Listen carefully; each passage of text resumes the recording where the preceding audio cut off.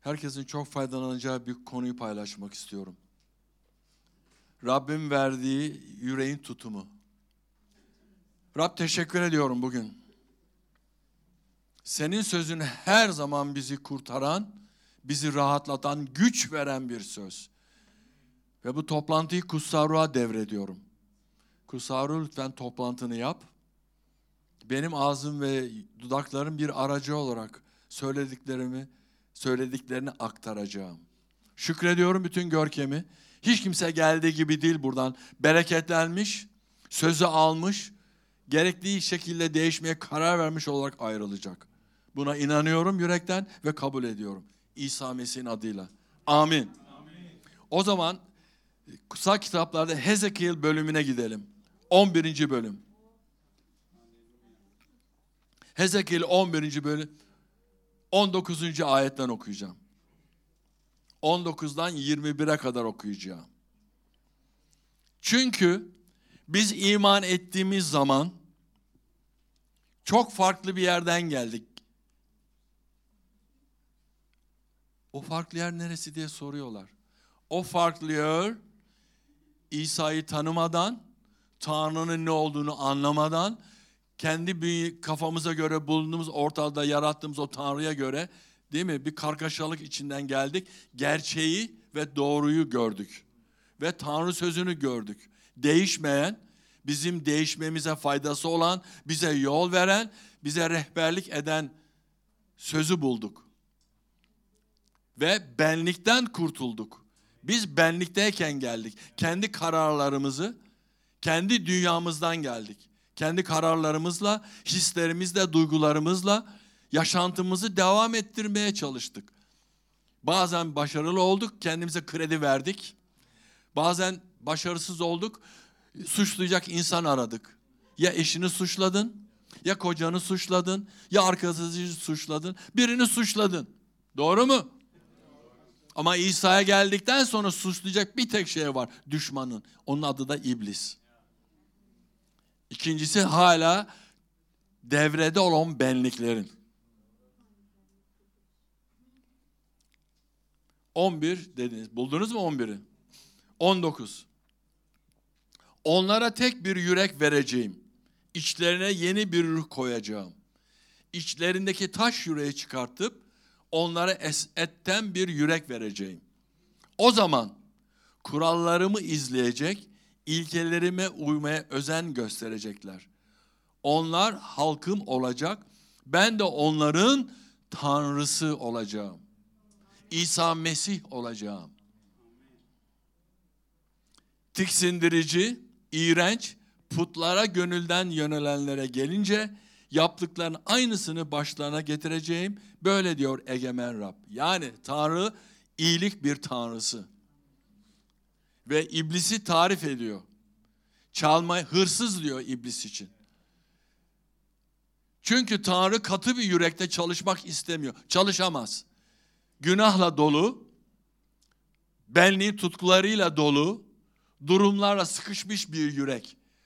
Hayatımızda o kadar çok şeyler var ki, ailevi çevreden böyle bu yürek sıkışıyor bazen. Doğru değil mi? Ama Tanrı diyor ki bu yürek benim istediğim yürek değil. Ben bunu alacağım, sana etten bir yürek vereceğim. Hiçbir zaman şunu unutmayın. Senin ruhsal yaşam merkezin senin yüreğin. Bir kere daha söyleyeyim. Senin yaşam merkezin ruhsal alanda senin yüreğin. Sen bunu korumak, tutmakla yükümlüsün. Senin için hiç kimse yapamaz. Sen karar verdiğin zaman Tanrı sana yardım edecek. Biz bir insan olarak günde 3 öğün yemek yiyoruz. Öyle diyelim. Değil mi? Yemek yiyoruz, su içiyoruz. Bunlardan birisi aksadığı zaman insan bedeninde rahatsızlıklar oluyor değil mi? Susuzluk başlıyor. Doktora gidiyorsun ki sen az su içmişsin ya. Çok su içmen lazım. Ama bazı insanlar ruhsal alanda haftada 2 gün gıda alıyor. Ruhsal gıda. O da istedikleri zaman. Peki diğer günler ne yapıyorsun? Haftada 2 gün Tanrı sözünü okumak, dua etmek. Hadi pazar günde kiliseye geldin. Bu yeterli mi bir insan için? Yetmez. Diğer günler, durumlar olduğu zaman nasıl o durumların üstünden geleceğini Tanrı sözü sana söylüyor. Ne diyor? Galiplerden üstün olmanı istiyorum. Durumlar olacak. Durumlar olacak. Hepimizde durum oluyor. Değil mi? Bizim bu kilisede durum olmuyor mu? Her gün 8. kattan doktor bey telefon ediyor bana. Ses çok geldi. Müzik sesi çok geldi. Her gün kapımıza polis geliyor mu? Geliyor. Bunlar durum mu? Biz ne yapıyoruz? Geliyoruz işte. Bu alıştık diyoruz 23 yıldır zaten. Merhaba abi, ne haber falan. Halatı soruyoruz. Hatta İncil verelim falan diyoruz. Onlar bakıyorlar, bir daha tamam teşekkür edip ayrılıyorlar. Eğer Rab senden yanaysa kimse sana karşı duramaz. Tanrı sözünü bunu algıladığın zaman kendini durumların üstünde görmen lazım. Bu her alanda böyle. Kişi olarak hayatında böyle, ailende böyle, iş hayatında böyle. Sen Tanrı'ya güvendiğin sürece Tanrı senin ihtiyaçlarını sağlayacak. Onun için o katı yüreği aldı. Çalışmayan şey. Mekanik olarak bile şu gün dünyada var. Araban bozulduğu zaman diyor ki bu parça artık tamir olmaz. Bunu alacaksın, bunu yerini koyacaksın ki bu araba çalışsın. Demek ki ruhsal alanda eğer bu yüreğini korumazsan, eğer bu yüreğinde bir boşluk olursa, iyi beslenmezsen tekleyeceksin.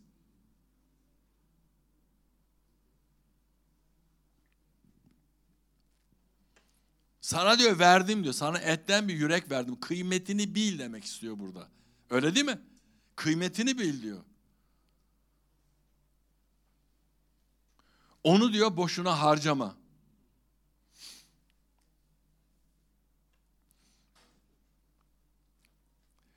Yüreğinde ne varsa ağzınla dışarıya çıkacak. O sana öncülük edecek ebedi hayata seni götürmek için.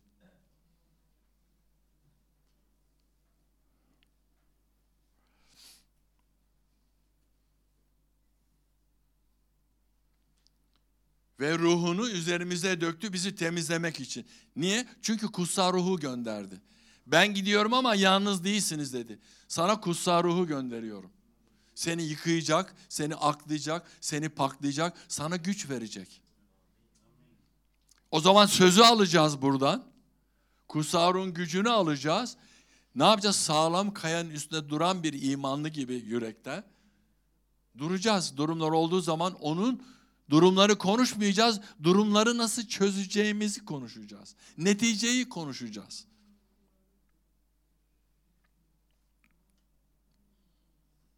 Çünkü biz iman ettiğimiz zaman o katı bir yürek vardı. Rab beğenmedi onu. Çünkü günahtan nefret ediyor. Günahtan nefret ettiğine göre beni seviyor ama şu katı yüreğimi sevmedi. Dedi ki bana Hamdi bu yüreği alıyorum ben senden. İzin veriyor musun? Sana ve bana kalmış. İzin verirse o yüreği alıyor işte. Sana etten bir yürek veriyor ve sen o yürek üzerinde değişime gidiyorsun. Değişiyorsun Tanrı sözüyle. Çünkü bir anda değişim olmuyor.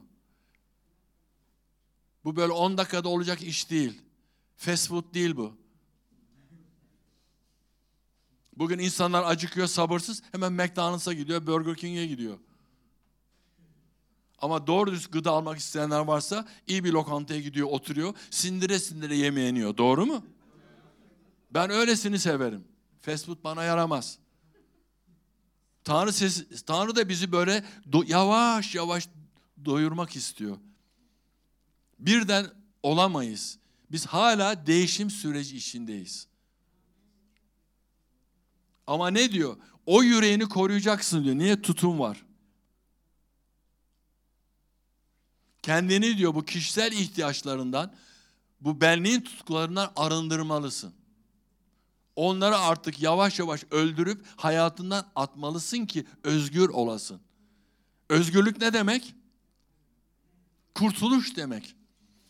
Seni bağlayan bir durumdan kurtulduğun zaman sen özgürsün. Öyle değil mi?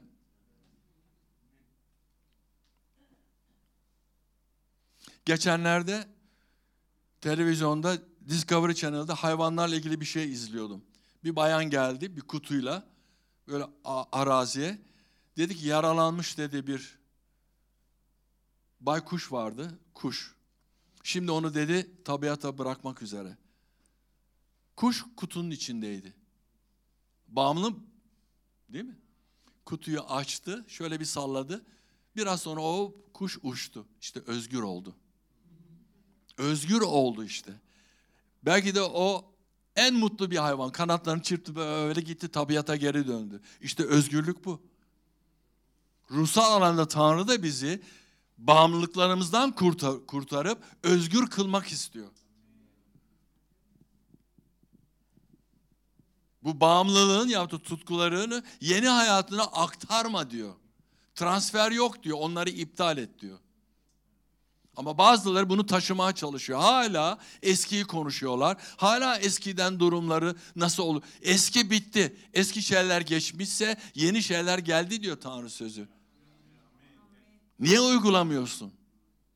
Sen artık yeni bir yaratıksın diyor. Ruhsal bir yaratığız.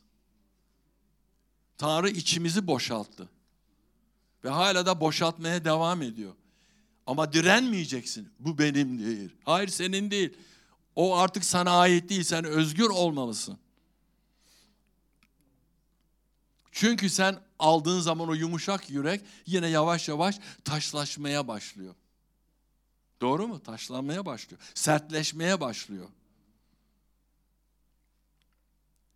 Onun için yolun kutsal ruhla beraber olmalı ve onu yüreğinde yaşatmalısın. Yani iç varlığını teslim etmelisin. Söyleyeceğim bir tek şey var. Rab, ben seni kabul ettim. Rabbim ve kurtarıcım olarak. Sana teslim oluyorum. Gel istediğin gibi benim hayatımda çalış. Sözünle bana konuş. Ne yapmam istediğini söyle. İnsanlar karar veriyorlar Tanrı'ya danışmadan. Ondan sonra oturup ağlıyorlar, şikayet ediyorlar. Kiliseye gelmiyorlar, Tanrı'ya kızıyorlar. Ya bunun bir çözüm yolu var. Tanrı'ya fırsat ver, o da sana fırsat verecek. Tanrı diyor, benimle iş yaparsan ben de seninle iş yaparım diyor. Tanrı sözü gayet asil, değişmedi. Okuyorum işte şurada. Senden diyor etten bir yürek verdim diyor. Siz de aynısını okuyorsunuz değil mi? Sizdeki başka bir kitap mı? Hayır, aynı kitap okuyoruz. Kutsal kitabı değil mi?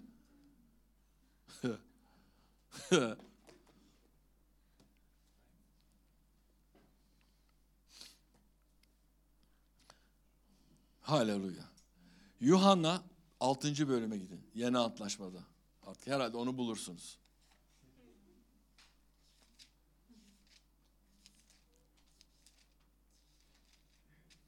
Yani insanların şikayetini artık bir son bulması lazım. Yani gerçekten Tanrı'ya inanıyorsan, gerçekten onun hayatını aldıysan imanını güçlendirmen lazım. Güçlü bir imanlı olman lazım. Durumlarda geldiği zaman yıkılmaman lazım. Sanki evini kuma yapmış bir insan gibi. En ufak bir şey geldiği zaman tak gidiyorsun. Hayır, direnmen lazım. Hayır, bu durumlar olacak. Oluyor işte. Ama Tanrı bizden yana. Adam polis kapıyı çalıyor. Bir arkadaş diyor ki işte içeride kilise toplantısı var. Bir şikayet vardı falan diyor. Bakıyorlar ki bir şey yok. Hemen oraya Tanrı bir kalkanını koyuyor. Diyor, çekip gidiyor. Ne bir rapor tutalım, ne bir zabıt yazalım, ne bir şey yapalım diyemez ya. İstediği kadar şikayet gelsin. Rab bizden yana. Ama biz hiçbir zaman yukarıdaki beyefendiden nefret etmiyoruz. Lanet de okumuyoruz. Ne diyoruz Rab? Sen bu doktorun yüreğine dokun. Hatta bir gün aşağıya gelsin kiliseye. Tanrı sözünü duysun. Hayatı değişsin. Bir seçeneği olsun. Cehenneme değil cennete gelsin. Gelsin bizle beraber yürüyelim bu kol kola. Bu önemli. Biz üzerimize düşeni yapacağız. Sen üzerine düşeni yapacaksın. Gerisini Rab tamamlayacak. Bunu sakın unutma. Tanrı sözünü hafife almayacaksın. Yuhanna kaç dedim? 63. Ayet 63. Herkes biliyor da ben yine bir kere daha okuyorum. Yaşam veren ruhtur. beden bir yarar sağlamaz. Sizlere söylediğim sözler ruhtur, yaşamdır. Gördün mü? Yeni yaratılış İsa Mesih'i hayatımıza aldığımız, davet ettiğimiz anda başlıyor.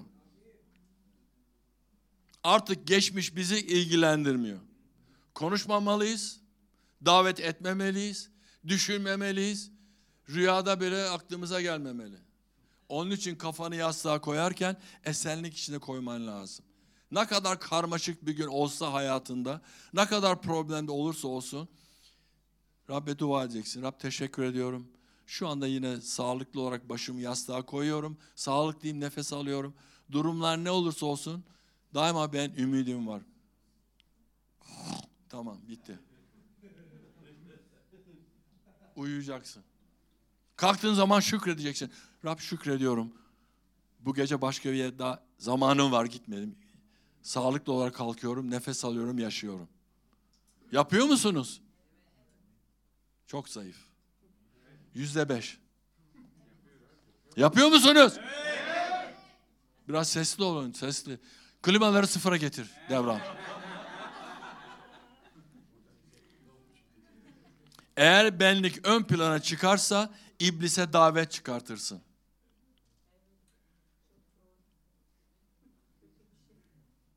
Çok güzel bir laf. Değil mi? Çünkü benlik ön plana çıkarsa iblise davet çıkarırsın. Yüreğimizi alçak gönüllükle dolduracağız. Kibir, gurur, şikayet, benliğin diğer şeyleri. Bunlara hiç yüreğimizde yer yok. Bunlar bizim istediğimiz durumlar değil. Değişmek için karar verdik değil mi Tanrı sözüyle? O zaman ne yapacağız? Yeni yaşantımızda, yeni doğuşumuzda ruhsal bir kişi olmamız lazım. Karamsal değil, yalan söylemeyen. Ya Rab, merak etme, istediğin kadar masanın altına gizle, Rab biliyor ne olduğunu. Çünkü Rab her yerde, her zaman, her şeyi gören. Seni yaratan, unutma.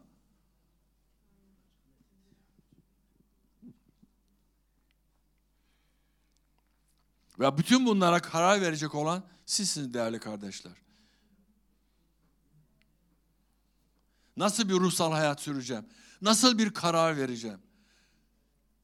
Hala bende nefret duygusu mu var? Hala bende kıskançlık duygusu mu var? Hala bende çekememezlik mi var? Hala nefret mi ediyorum?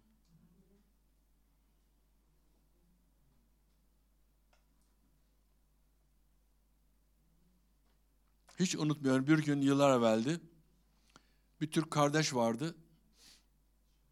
Pastör Güçlü burada vaaz verirken dedi ki bugün sigaradan kurtulmak isteyenler varsa paketini getirsin, şuraya koysun dedi. O kardeş geldi, paketi koydu. Dedi ki zıpla üstünde dedi. Zıpladı, o paket, sigara paketi ezildi. Dedi ki çok önemli. Üstüne zıpladığım paket dedi seni özgür kılmayacak. Bak lafa bak. Sen karar verirsen özgür kılacaksın.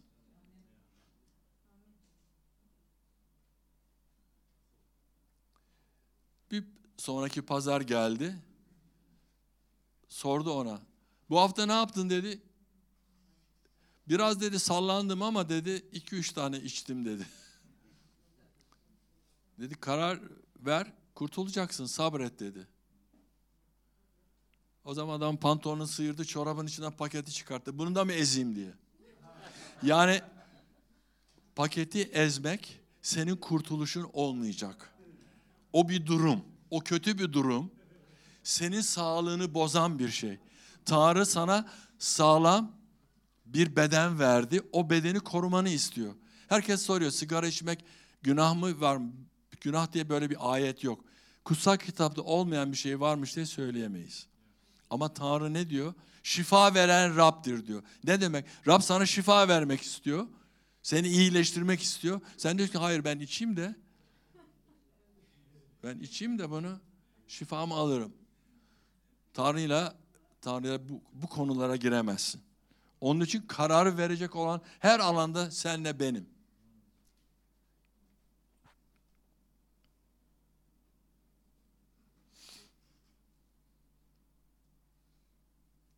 Vereceğiniz her karar sizin yaşantınız ve geleceğinizi etkileyecektir.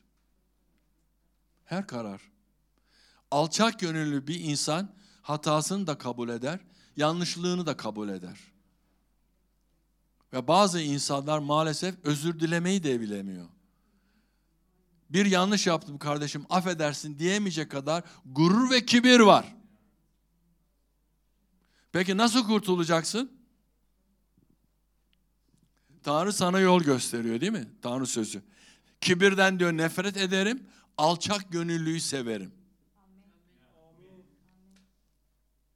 Alçak gönüllü, yumuşak yüreğe sahip olan bir kişi demektir. Tanrı'nın verdiği. Değil mi? O katı yürekte neler var. Hayatta bunları uygulayamazsın hayatında. Ve Tanrı bizi değişik alanlarda kullanmak istiyor.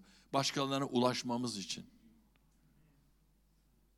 Bu çağrımızı hiçbir zaman unutmayacağız. Biz sadece İsa'ya iman etmiş, koltukları ısıtan bir imanlı olmayacağız kilisede. Dışarı çıkacağız. Kilise bu bir bina. Kilise biziz. Tanrı'nın yaşayan tapınağıyız.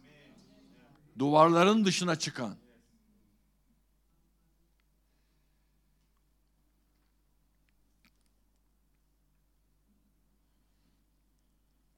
Onun için biz imanda ve ruhta kalacağız. Amin. Haleluya. Matta 15.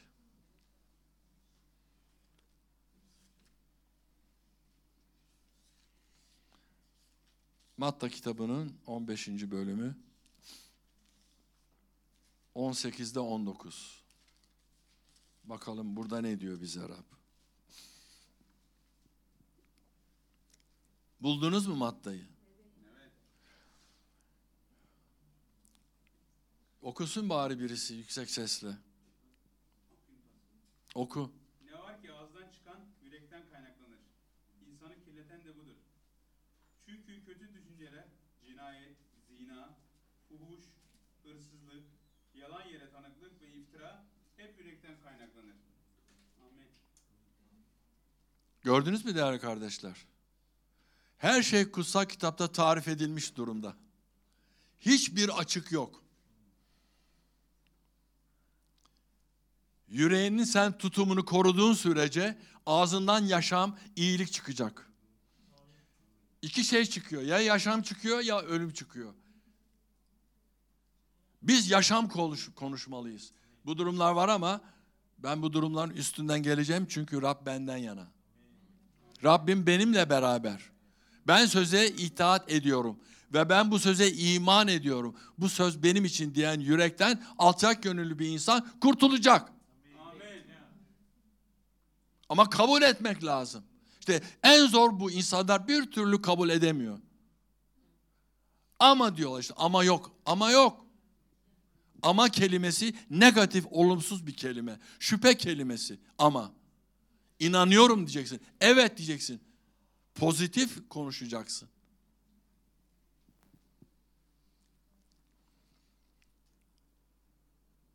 Ağzından çıkan yürekten kaynaklanır. İnsanı da kirleten budur. İyi şey düşünürsen iyi konuşacaksın. Sevgi düşünürsen sevgi konuşacaksın. Bir kardeşin aldığı bereketten büyük bir gurur duyuyorsan tebrik konuşacaksın. Ya hep de o bereket alıyor, bize sıra gelmiyor. İşte negatif bir konuşma, kıskançlık. Sen kendin sorumlusun yaptığın şeylerden dolayı. Başkasını yargılayamazsın. Çünkü insanın Tanrı ile olan ilişkisini sen bilmiyorsun. Ben de bilmiyorum. Ama ben iyileştirmeye çalışıyorum ilişkimizi Rab'le. Sen de iyileştirmeye çalışacaksın. Çünkü bugün varız, yarın yokuz. Kim garanti veriyor İsa'nın bir daha geleceği günü ve saati? Hiç kimse. Ama hazır olmalıyız. Hazır olmalıyız. Her yönden. Niye Rab evlilikleri bozmak istiyor? Öyle mi düşünüyor insanlar? Düşünen var. İblis bozmak istiyor. Rab evlilik için çok kutsal düşünüyor. Bizi bir araya getiriyor, çocuk sahibi yapıyor, aileyi genişletiyor, değil mi? Ama iblis bölmek istiyor. Kapı açmayacaksın. Yanlış işler yaptığın zaman evde konuşma tarzını eşinle aranda düzelteceksin. Sevgi konuşacaksın. Ben haklıyım her zaman. O geçmişteydi, bitti. Kararları tek başına vermeyeceksin. Yürekten konuşuyoruz. Her iki tarafında yüreği var. Oturup konuşacaksın karar vermeden önce. Rabbe danışacaksın. Hemen millet bir şey öğreniyor, balıklama atlıyor. Ben bu işi yaparsam iyi olur. Hayır, sakin ol. Sakin ol. Rab'den işit. Acaba gerçekten Rab seni orada kullanmak istiyor mu? Birinin ayağına basarak yükselemezsin. Çabuk düşersin. Bazıları hemen tepenin üstüne inmek istiyor helikopterle. Aşağıdan o tepeye tırmanan var ya, galip o. Duydunuz değil mi söylediğimi? Tırmana tırmana çıkan o basamaklardan var ya, işte Rabbim beğendiği mükafatlandırıcı kişi o. Bazıları işin kolayına kaçıyor. Helikopterle tepeden inmek istiyor tepeye. Geldiğin gibi gidersin. Yüreğini koruma altına almak zorundasın. Başka bir seçenek yok.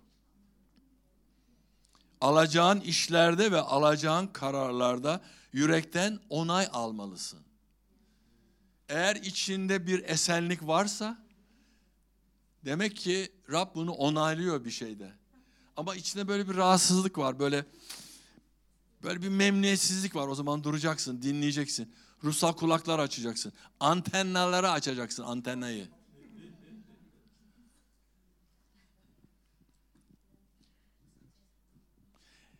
İlk televizyon çıktığı zaman antenler vardı değil mi? Damlara antene koyarlardı. Bazen olmazdı, yönünü değiştirirdin. Resim çok kötüydü. Yapardın, ayarlardın falan. Sesini ayarlardın. En sonunda bulduğunu sevinirdin. İşte biz de öyle ruhsal antenimizi açacağız. Bakalım Rab bu konuda ne düşünüyor benim için? Uygun görüyor mu? Onay veriyor mu? Yoksa beklememi mi istiyor? Biz her şey çabuk olsun istiyoruz. Çabuk köşeyi dönelim diyoruz. Köşeyi çabuk dönersen o köşeden, döndüğün köşeden sonra ne olduğunu bilmiyorsun. Onun için insanlar tökezliyorlar. İmanlı kardeşler. Ben ona üzülüyorum. Benim üzüldüğüm tek şey, Rabbe gelmiş, iman etmiş kardeşlerimin, hangi milletten, ırktan olsa fark etmiyor benim için. Durumlar olduğu zaman yenik düşüp Tanrı'dan kaçmaları, Tanrı'dan kopmalarına ben üzülüyorum.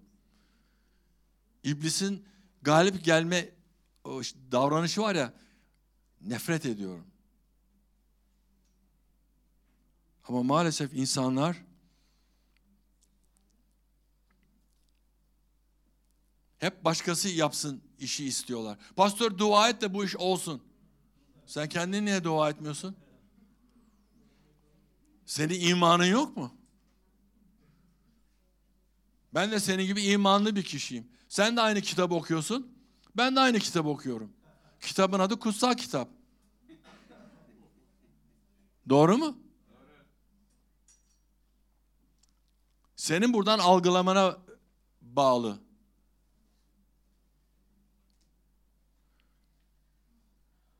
Bazı insanlar Tanrı sözünü paylaştığın zaman diş gıcırdatıyorlar. Birisi öyle dedi, bize mesaj atmış. O kiliseye geldim ama bir daha gelmeyeceğim. Eşim de sormuş, ne oldu? Herhalde pastör benim durumlarımı biliyor. Devamlı benim için konuştu. Alakası yok ya. Ben kimseyi tanımıyorum. Kimsenin durumunu da bilmiyorum. Biliyor muyum? Ben sadece kendi durumumu biliyorum ya.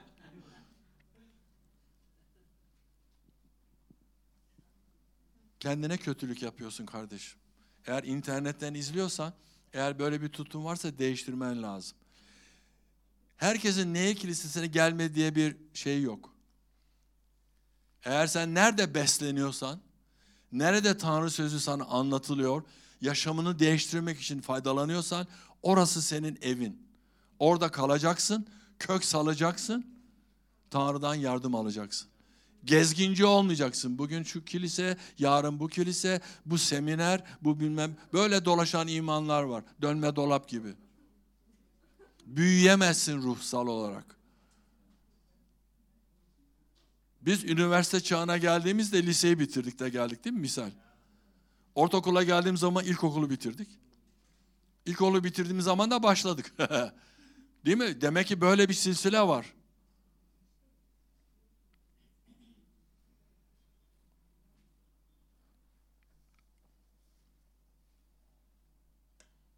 Bir iş yerine gidiyorsun, adam tanıtıyor. Patron bu da çırak.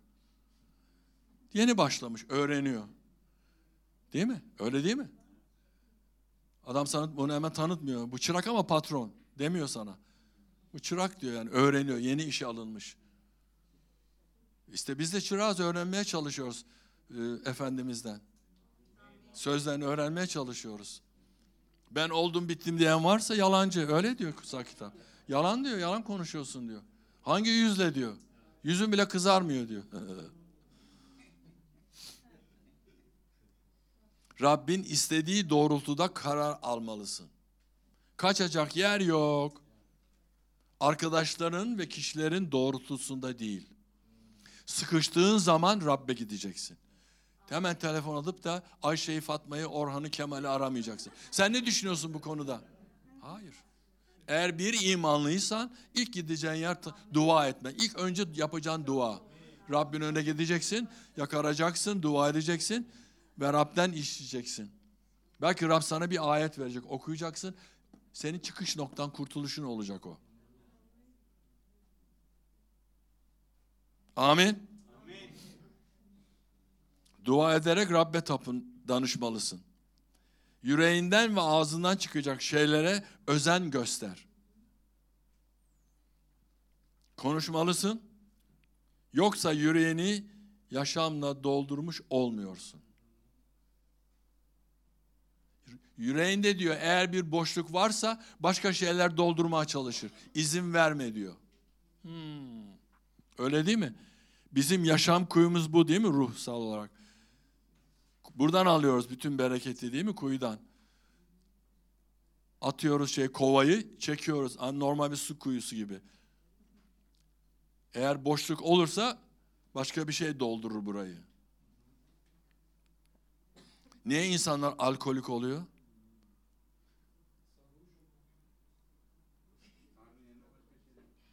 Boşlukluğunu kimyasal şeylere doldurarak tatmin olmak istiyor ama ertesi gün uyandığı zaman yine aynı şey. Problem aynı. Problem değişmiyor. Bunlar geçici şeyler. Değil mi? Kutsal kitapta diyor Efesler 19. bölüm sarhoşluk diyor. Uyarıyor bizi. Çünkü kimyasal şey bugün içersin, kafayı bulursun, adını bile hatırlamazsın. Yarın kendine geldiğin zaman problem aynı. Aynı problem. Problem yerinde duruyor, çözülmüş değil. Nasıl çözeceksin? Tanrı'ya ihtiyacın var. Tanrı'nın yardımıyla durumları çözeceksin. Kurtulacaksın.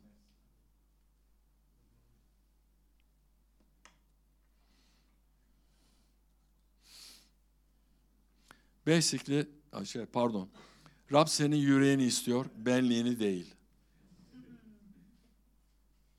Rab senin ağzından çıkacaklarla ilgileniyor. Rabbi tüm yüreğinle sevmeli ve ona tapınmalısın. Ancak o zaman onu memnun edebilirsin. Rab kalemiyi kaydırmış. Eğer yüreğini korumazsan kutsallığa ulaşamazsın. O zaman sadece ferisi gibi dinci olursun.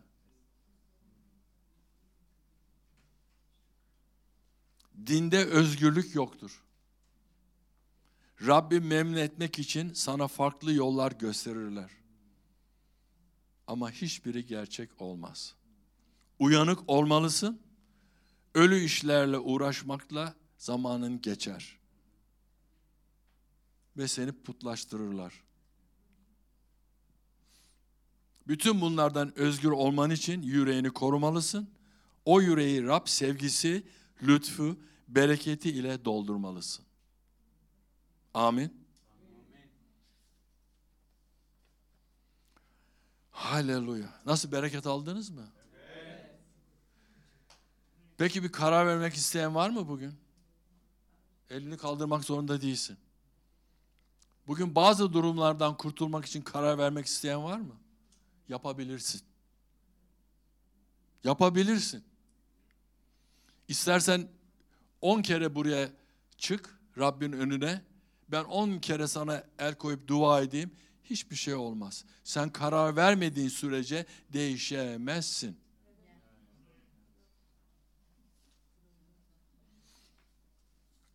Son ayeti Matta 22. İsa şu karşılığı veriyor. Dincilere, ferisilere. Tanrı'nın Rabbi bütün yüreğinle, bütün canınla ve bütün aklınla seveceksin. Biraz yavaş oldu bu amin. Amin. Duymadılar. Şaba okur musun bir daha kardeşim? İsa ona şu karşılığı verdi. Tanrı'nın Rabbi bütün yüreğinle, bütün canınla ve bütün aklınla seveceksin. Amin. 38 ile bitir. İşte ilk ve en önemli buyruk budur. O kadar. Amin. Amin. Gururu, kibiri, benliği, tutkularını yüreğinden atmalısın. Çünkü bu durumlar seni Rabbin sevgisinden uzak tutuyor.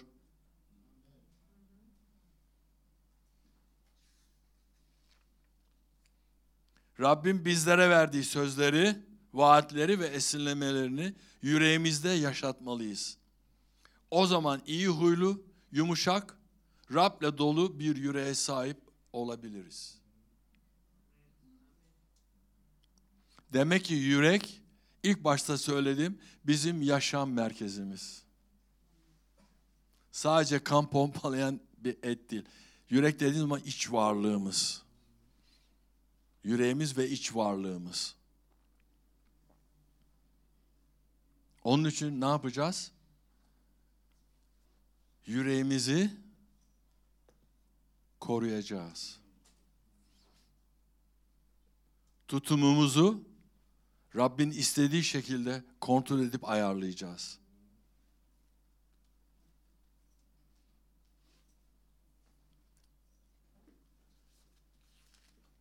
Romanlardan bir şey okuyacağım, Romalardan. Yürekle ilgili bakın nasıl karar veriyoruz değil mi? Romalılar 10. bölüm 9. ayet. Bunu herkes biliyor ama ben yine bir kere okuyayım.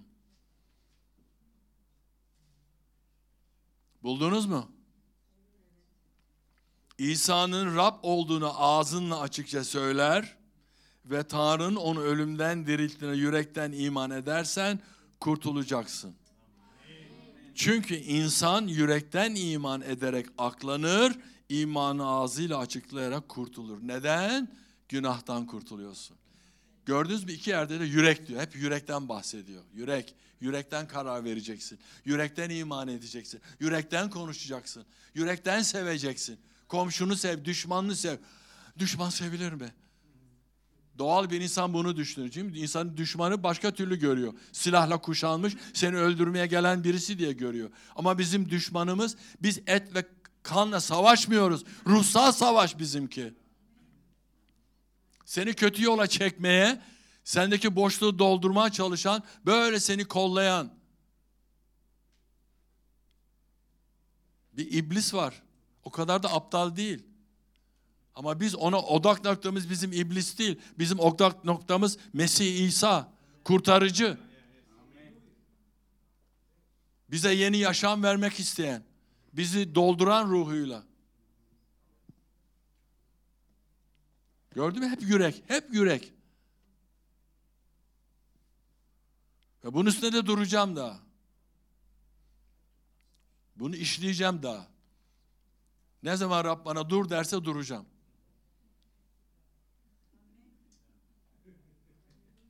Bu bir parçası. Çünkü herkesin tam anladığını tam ben inanmıyorum. Özür dilerim. Bazı insanların 2 kulağı boru gibi. Bir taraftan giriyor, bir taraftan çıkıyor.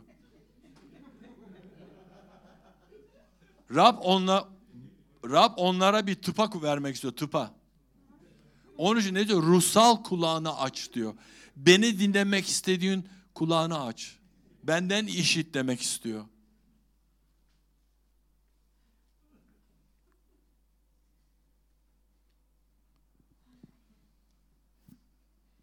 Haleluya.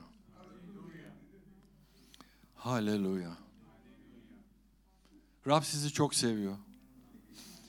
Bütün çabası, ana mesajı bizleri çok sevdiğini, bizleri istediği gibi, onun istediği gibi bir çocuğu olmamızı istiyor.